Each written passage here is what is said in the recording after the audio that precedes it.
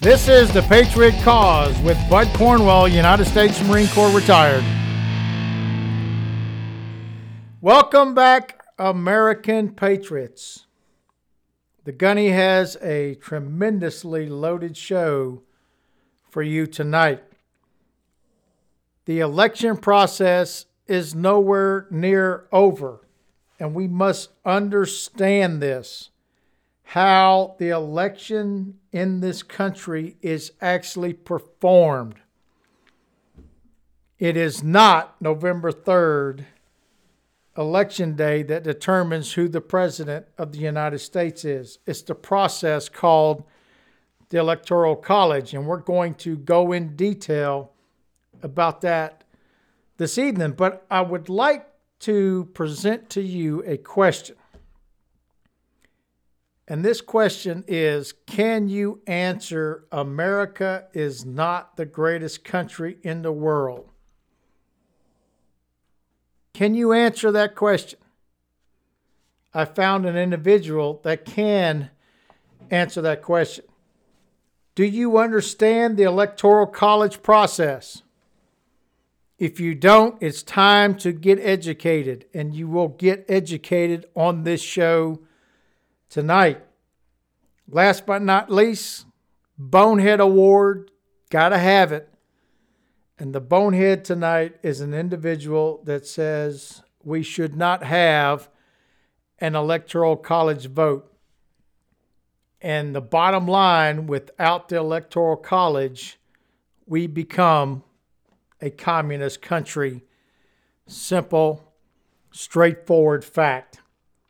Lead, follow, or get the hell out of the way. As for the enemies of freedom, those who are potential adversaries, they will be reminded that peace is the highest aspiration of the American people. We will negotiate for it, sacrifice for it. We will not surrender for it now or ever.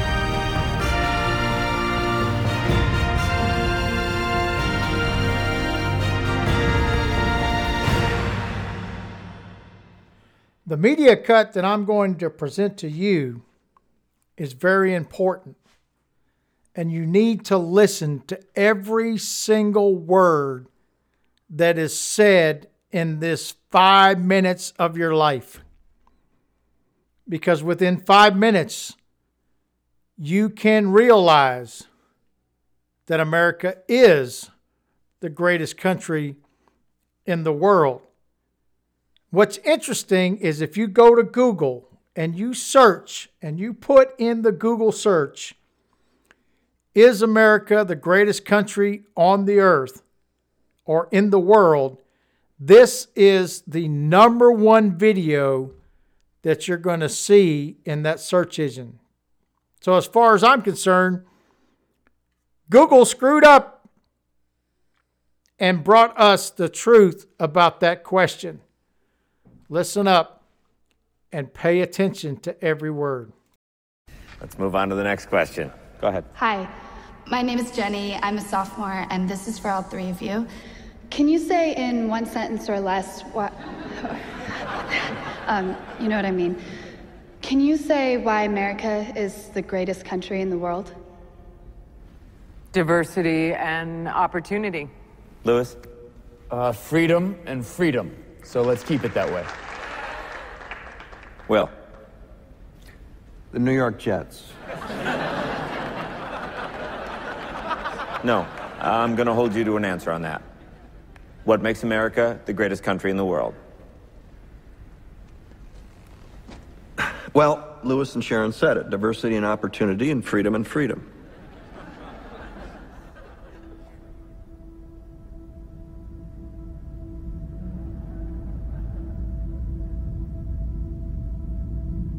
I'm not letting you go back to the airport without answering the question.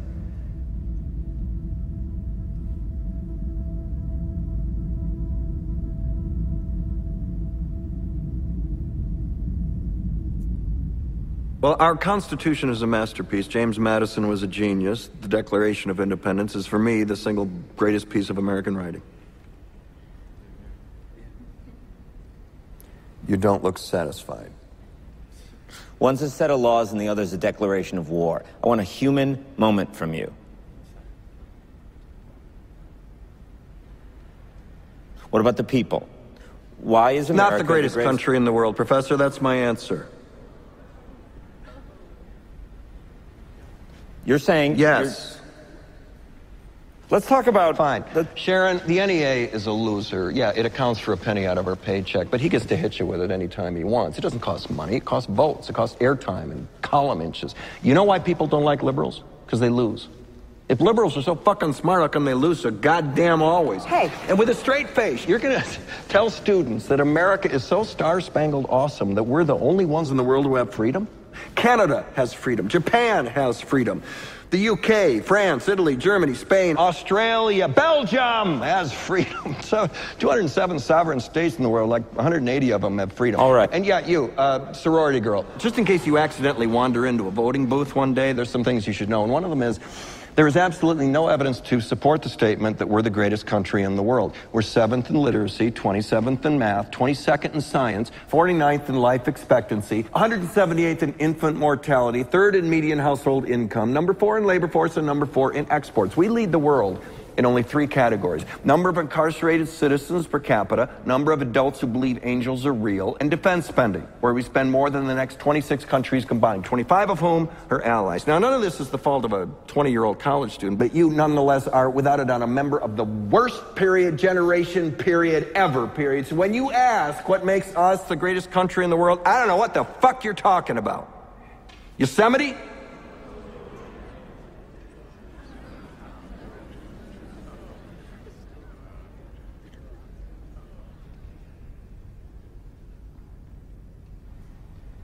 Sure used to be. We stood up for what was right. We fought for moral reasons. We passed laws, struck down laws for moral reasons. We waged wars on poverty, not poor people. We sacrificed. We cared about our neighbors. We put our money where our mouths were, and we never beat our chest. We built great big things, made ungodly technological advances, explored the universe, cured diseases, and we cultivated the world's greatest artists and the world's greatest economy. We reached for the stars, acted like men. We aspired to intelligence. We didn't belittle it. It didn't make us feel inferior.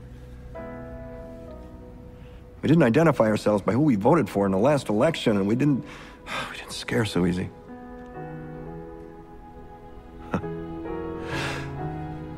We were able to be all these things and do all these things because we were informed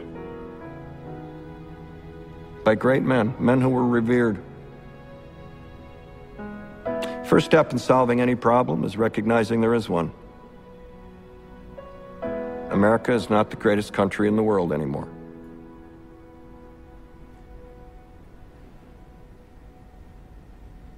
Enough?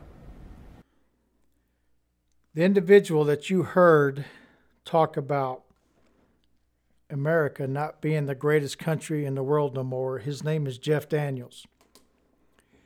He's an actor, to say the least. He's a great actor. And he was in a movie called Dumb and Dumber, where he played a, quote, really dumb individual. But I'm here to tell you, this man is a long way from being dumb in real life. I could not have explained to this audience that he is facing the millennials, Generation X, Y, Z, whatever you want to call them, the best answer he could have given them. We used to be. And we have proof that America used to be the greatest country in the world. And the only reason that we are not the greatest country anymore is because of communism. It's because of men's hearts in this country have left the values of America and God, and they have strayed into this dark world of communism and has stripped us of everything good in America. And this election this year has proven that. What the evil that these people in our government, in our country will do to take over the greatest country on the face of the planet and turn it into a cesspool of evil. It's a true statement, because we as Americans are refusing to believe that we can actually lose this country. You must understand that. It's important to understand that. And if it wasn't for the Founding Fathers and the Constitution of the United States, it would have been gone a long time ago. Back in the 20s and the 30s, World War I, World War II, when Russia and China and Korea and all these other countries were being taken over by communists because they didn't have the Constitution of the United States.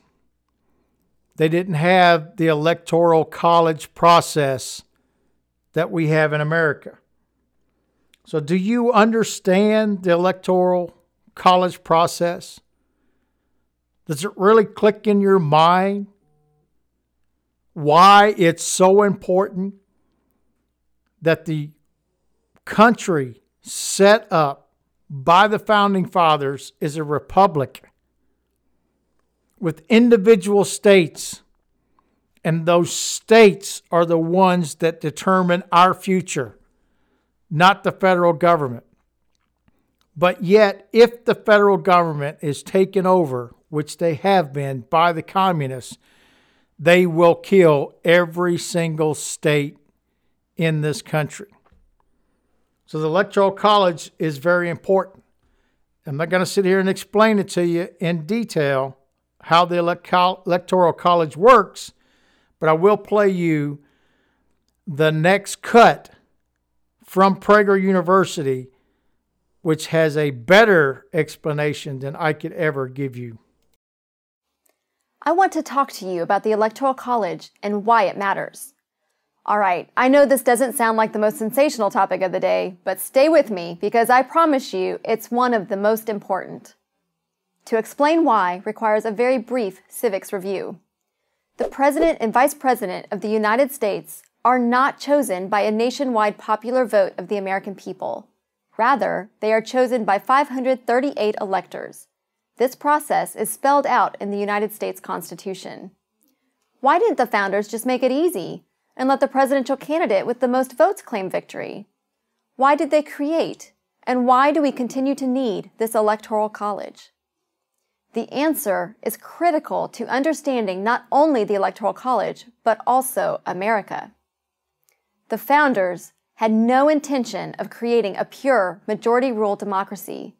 They knew from careful study of history what most have forgotten today or never learned.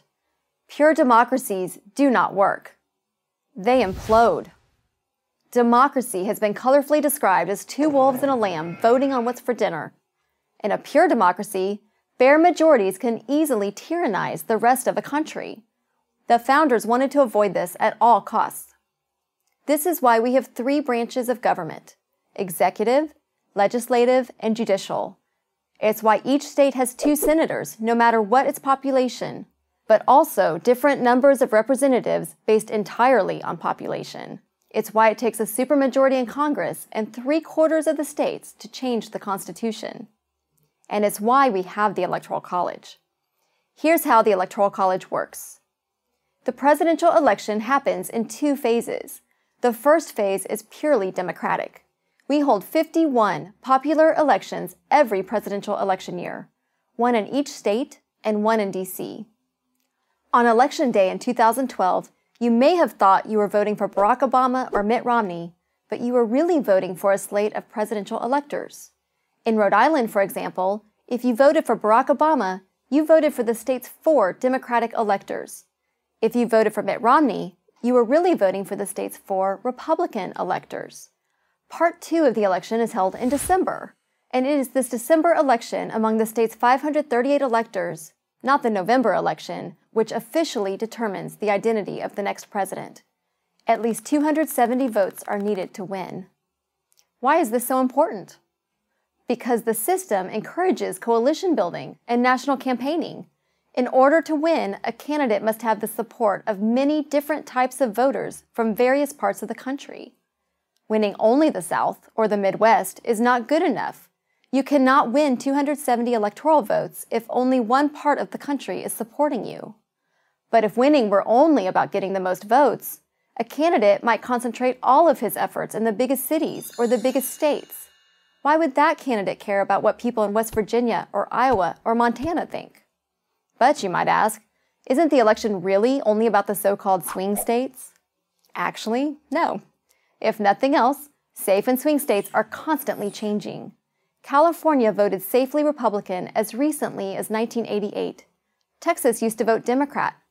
Neither New Hampshire nor Virginia used to be swing states. Most people think that George W. Bush won the 2000 election because of Florida.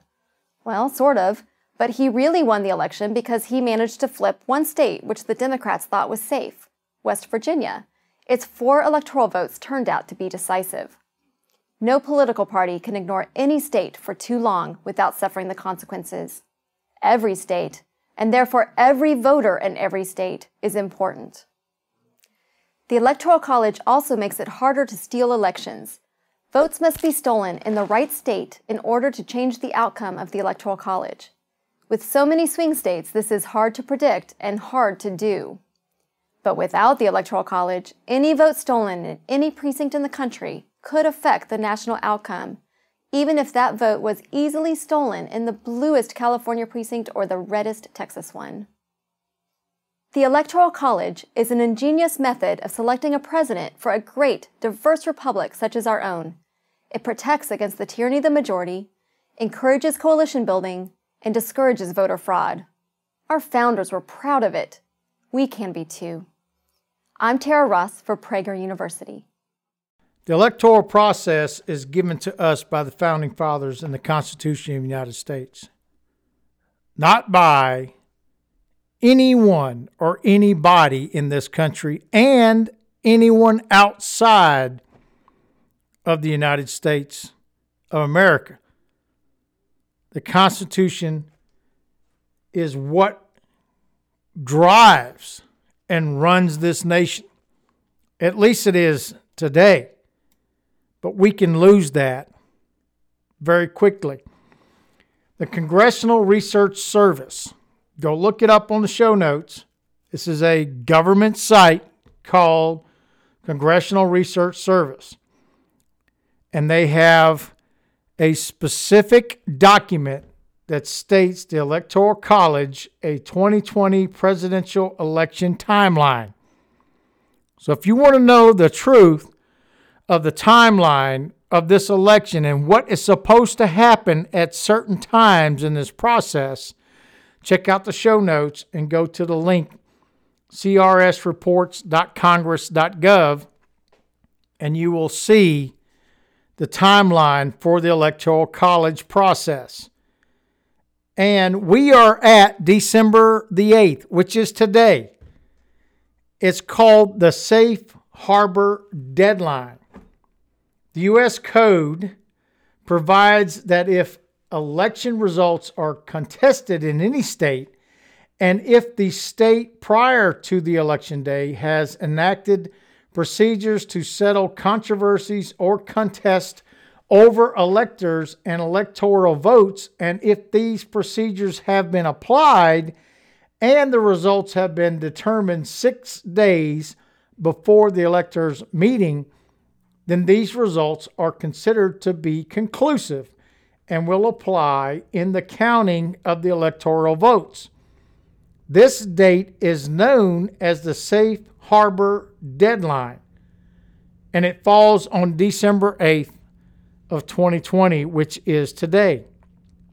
What that means is everything was perfect and all the election results are perfect and all certified by the states, then today is a good day and the Electoral College proceeds. But what happens if the certification process did not happen, which we know has happened in this country? Then the governor of any state where there was a contest and in which the contest was decided according to established state procedures are required, U.S. Code, to send a certificate describing the form and manner by which the determination was made to the archivist as soon as possible. So what they're saying here is, if you meet this deadline, everything's kosher. If not, then we have a problem with the election system. That's where we're at today. So what's next? After that, December 14th, and on previous podcasts, I said we need to pay attention to this date because the electors actually vote for their state. And this is the Monday after the second Wednesday in December of presidential election years is set by U.S. Code as the date of which the electors meet and vote. In 2020, it's December the 14th. If your state has not certified those elections, then they can't vote. And if they can't vote, then once again we have a problem. If they do not deliver the certificates by December the 23rd, then the designated officials do not receive these certificates. And the certificates of electoral votes results must be delivered to the above-mentioned officials, which is the U.S. District Court, the President, the House, the Senate, all of these different places. These certificates have to be delivered by December 23rd. And if they're not, then something has to happen. So failure to deliver the certificates by December 23rd. If the certificates from any state have not been delivered by December 23rd, the President of the Senate, or in the absence of the archivist, is required to request the Secretary of State or equivalent officer in that state to send one of the copies they hold to the President of the Senate registered by mail. U.S. Code, once again. The code also directs them to send a messenger to the judge of the U.S. District Court in the state, directing the judge to transmit the certificate they hold by hand to the seat of the government. So by December 23rd, 2 days before Christmas, if this doesn't happen, the judicial system becomes involved. And I absolutely believe this is what's going to happen. If the judicial system becomes involved, then it goes into the House of Representatives. On January 6th, the joint session of Congress to count the electoral votes and declare election results meets on January 6th. The Senate and House of Representatives assemble at 1 p.m. in a joint session at the Capitol in the House chamber to count the electoral votes and declare the results. The Vice President presides as the President of the Senate. The Vice President opens the certificates and presents them to 4 tellers, 2 from each chamber. The tellers read and make the list and return the results. If this process does not happen, then the House has to vote on the President of the United States. And if the House has to vote, there is 1 vote per state. That's how simple this is. If we can't resolve this election debacle, as I want to call it, by December 23rd, then it will end up in the House, and they will have no choice but to hold a vote for the President and each state gets one vote. And as you know, the majority of the states in this country are Republican. And they can change the election according to what the media said is the real president of the United States. I'm not really considering the fact of this process as being the right way to do business. But I do know this. I'm not that smart. And I yield to the very intelligent people that created this country. And what I do know, as a Marine gunnery sergeant and a family and a father of 2 children and 5 grandchildren, they are the ones that are going to either reap the benefits of the decision or live in tyranny for the rest of their lives. That's how simple this is. If these Democrats, if these communists get in charge of this country again, in 4 years, they will destroy everything that we know about the Constitution of the United States, and it will turn into a tyranny government.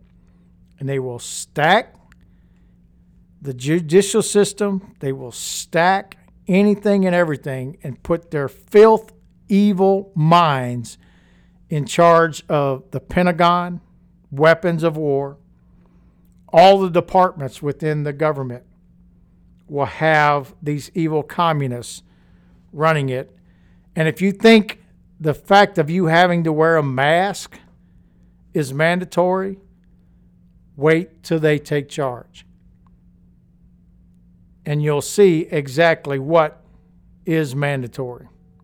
So if you're wondering how the media is corrupted and the connections that are made, you got to listen to this bonehead.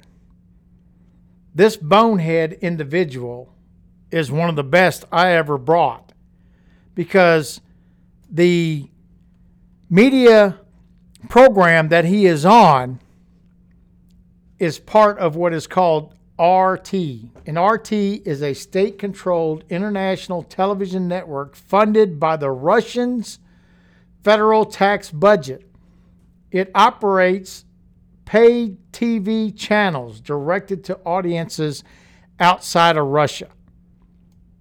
So these people are being paid by the Russians. I'm not making this up.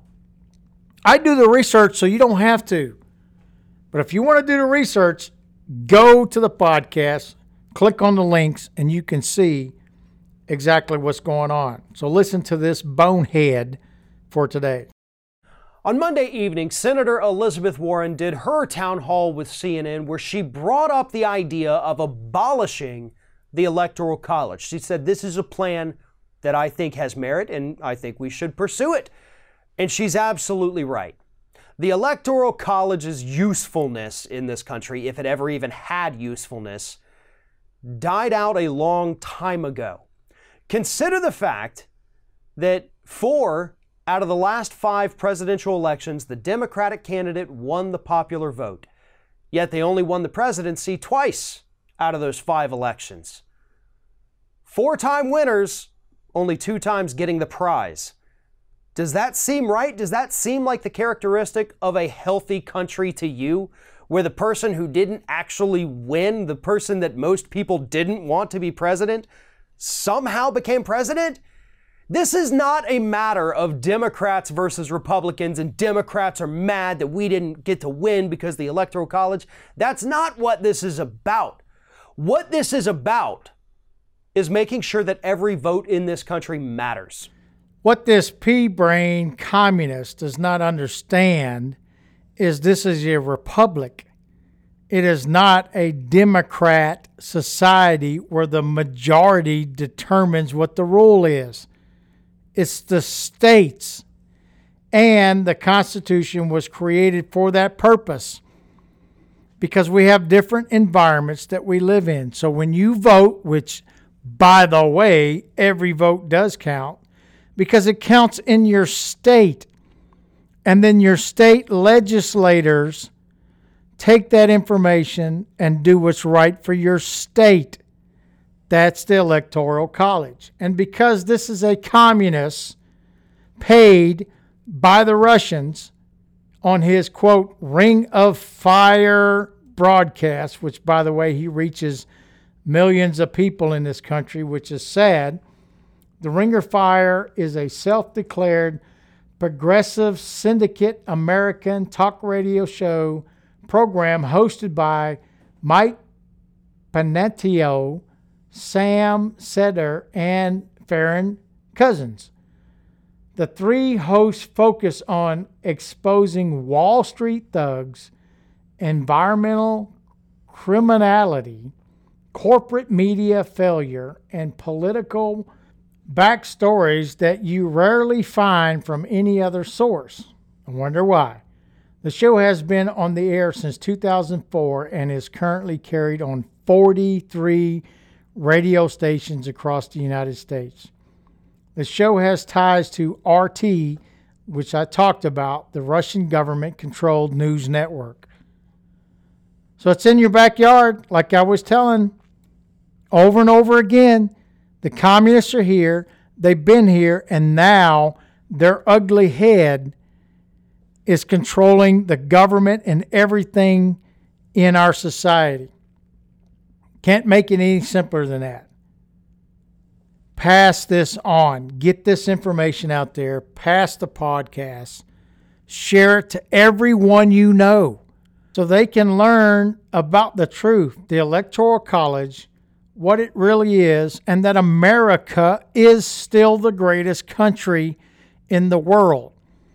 We have to rebuild our education system, our local and state and federal government responsibility in accordance with the Constitution so that the people can still be free from the tyranny and the Marxism that is happening in our country.